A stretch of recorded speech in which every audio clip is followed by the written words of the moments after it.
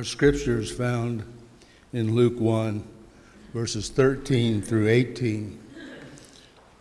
The angel said, "Don't be afraid, Zechariah. Your prayers have been heard. Your wife Elizabeth will give birth to your son, and you must name him John. He will be a joy and delight to you, and many will rejoice at his birth. For he will be great in the Lord's eyes. He must not drink wine and liquor. He will be filled with the Holy Spirit even before his birth. He will bring many Israelites back to the Lord their God. He will go forth before the Lord, equipped with the spirit and power of Elijah. He will turn hearts of fathers back to their children, and he will turn the disobedient to righteous patterns of thinking. He will make ready the peoples prepared for the Lord." Zechariah said to the angel, "How can I be sure of this? My wife and I are very old." The word of God for the people of God. Would you pray with me? God, send your Spirit to move among us. Let us preach together your word for this people in this place. In the name of the Father, and the Son, and the Holy Spirit, we say, Amen. How will I know? How will I know? It's interesting to think that the Christmas story, at least in Luke, it really begins with this question: how will I know? So often when I say the words Christmas story, we think about Luke 2, right? And lo, in those days, there was Emperor Caesar Augustus. Yes, are you now picturing Linus on a stage with a blanket? This is the Christmas story we think of, but like so many stories, it actually has a prequel, a beginning. There is Luke 1. And I think that we get so caught up in the familiar story of Christmas that, we could tell it again and again and again and actually miss some of the deep truth contained within it. See, because Luke 2 is really the answer to a whole set of questions. Questions that are probably familiar. How will I know? How can this be? Why has this happened to me? What will this child become? Have you ever found yourself asking those questions? They are some of the most profound questions of our human experience, and the manger, the cross, is really intended as an answer to them. And so over the course of our Advent, we're going to sit in Luke chapter 1. We're going to explore these questions and the answer that God has to offer. So we started this morning with Zechariah. How will I know? Could you imagine Zechariah, a priest of the Lord, someone who is used to being the smartest guy in the room, used to kind of giving his opinion, suddenly finding himself silent for a year? Could you be silent for a year? No. Could you be silent for the next hour? Okay, it's a chest, right? Yeah, he has this profound encounter with an angel. He's in the Holy of Holies. He has a vision of God, and the angel gives him this amazing promise. Everything you have asked for, the son you have prayed for, is coming. Even in your old age, you will be like Abraham and Sarah, like Hannah who had Samuel. God is going to give you a son, not just a son, but one who will be a crucial part of God's redeeming of the world. And what is Zechariah's response? Are you sure about that? How do I know that this is true? How can I trust what you're saying? Never let it be said that the Bible does not have its moments of humor or sarcasm, because I invite you to go read that angel's response one more time. And if that's not snark, I don't know what is. I am Gabriel. I stand in the presence of the Lord. Hello. We laugh because it is funny and it's intended to be funny, but I think we laugh too because it's true. It's familiar.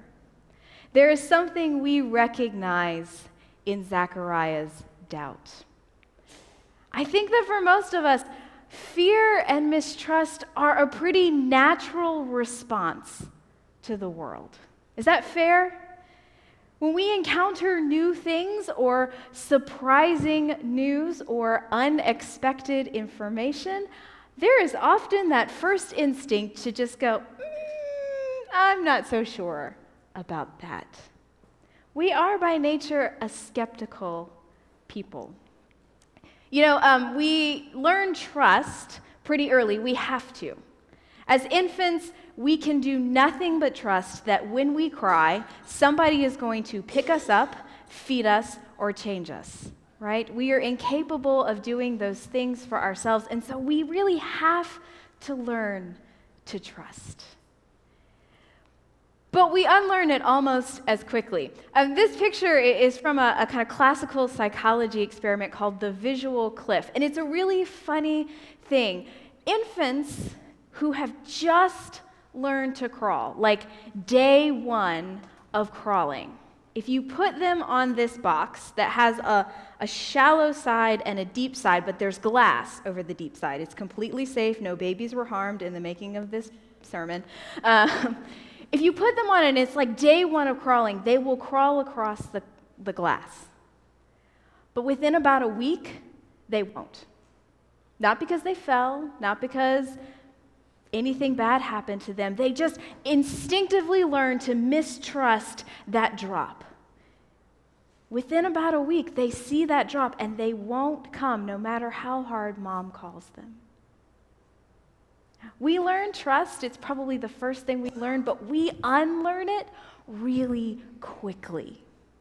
Before we can talk, before we can walk, we learn to test our environment, to be really sure before we take a risk. And it's not necessarily a bad thing. Sometimes fear gets a bad rap, right? But fear is actually the thing that keeps us safe. We talk about trust and fear like they're opposites, like one is better than the other, but really think about it. Trust takes risks. It helps us learn new things, but fear keeps us safe, right? Trust teaches us to encourage others, to empower others. Fear ensures quality. Trust lets us learn from disagreements because I trust the other person and that they're sincere and honest. But fear helps us protect what we really believe in. Yeah? Some of that happens because trust will always assume the best intentions. Fear suspects the worst motives. The truth is, trust and fear aren't really so much diametrically opposed as they are two sides of the same coin. With the exception of that last one, the first three are actually pretty helpful functions in our life. We need fear. Fear is the beginning of wisdom. Fear of the Lord, to be direct. It's the beginning of wisdom. That's why fear really is our natural response to the world. And we tend to get around it by making people earn our trust. Is that a familiar phrase? You have to earn my trust. And we say that because as helpful as fear is, as much as we know that we need it to keep us safe, somewhere in us there is that voice that says, but if you never trust anything, how empty will your life be? If you never trust anything, how will your faith grow. We need fear, but we need trust just as much for life and faith.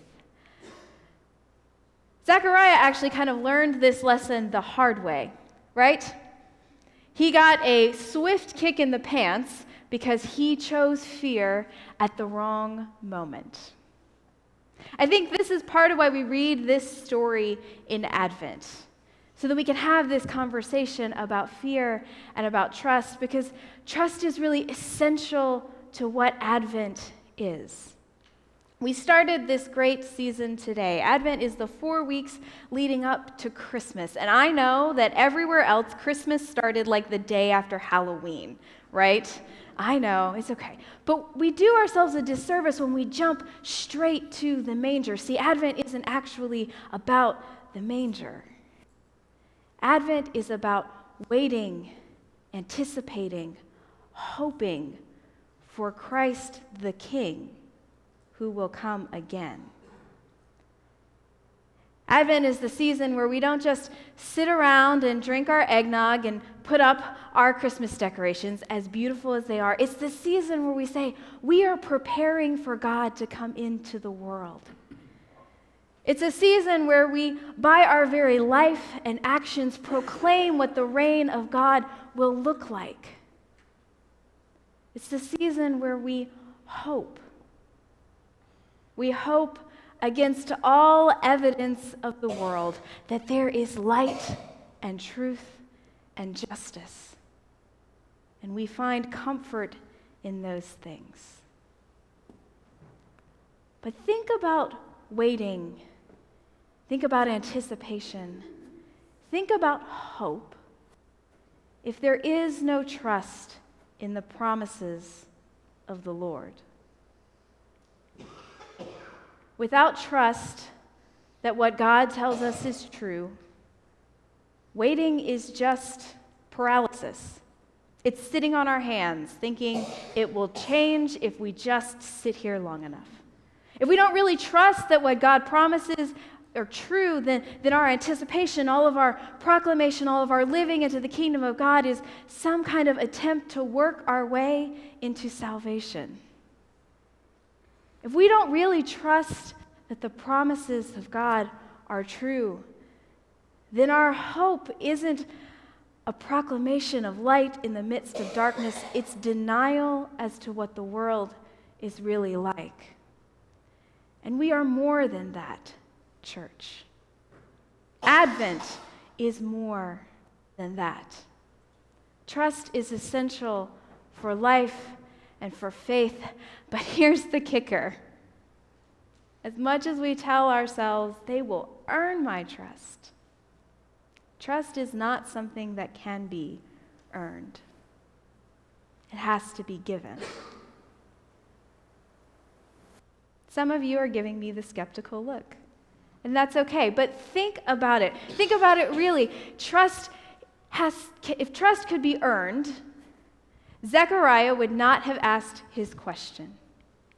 He is a priest of the Lord. He has served his entire life in the temple. He comes from a priestly line, and so does his wife, Sarah. The scriptures tell us that they were righteous before God, and yet childless. If anybody knew how God had come through for Abraham and Sarah, how God had come through for the Israelites at the Red Sea, how God had come through for Hannah when she prayed for Samuel, if anybody knew how God had brought the people back out of exile, how God had always fulfilled the promises that he made to Israel, it was Zechariah.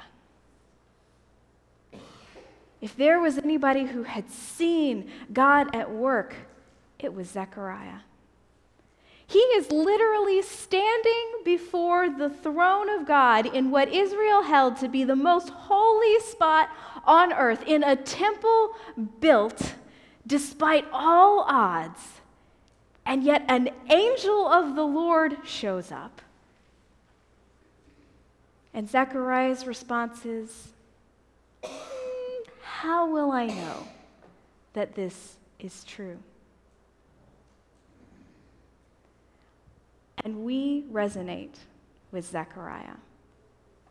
I don't know about you, but I have had this experience in my prayer life where I, like a good and dutiful servant, am struggling with something, and I come to God and I say, God, I really want you to take care of this. I trust you. I'm going to give it to you, and you are going to take care of it because I know that you are good, and I know that you have promised to be with me, and I know that your promises are true. And suddenly, somehow, by the end of that prayer, I have managed to pick that thing right back up and decide how I'm going to fix it, right? And I go, no, I'm going to put it here, and you are going to take care of it, and I'm going to go over here. But if I would just, I bet I could.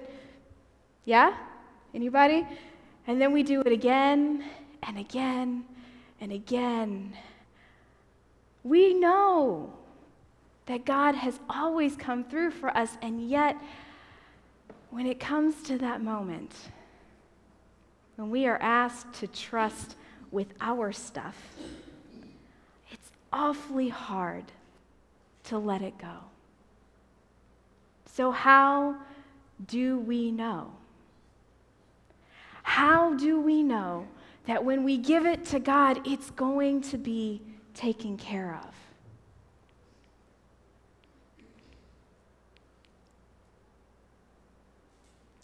We know because of the manger. We know because of the cross. We know because God sent an angel and said to Zechariah, you are going to have a son who will prepare the way of the Lord. And John was born. And he baptized and he turned people back to God. We know because next week we're going to hear an angel come to Mary and say, you will have a son and he will save the world. And she did. And a child was born. And angels proclaimed his birth. And he lived, and he taught, and he did miracles. And then he did the thing that no one ever thought a king would do. He laid down his life for us. Trust cannot be earned because if it could, we wouldn't have this conversation because God has already done more than anyone could ever do to prove that God is faithful.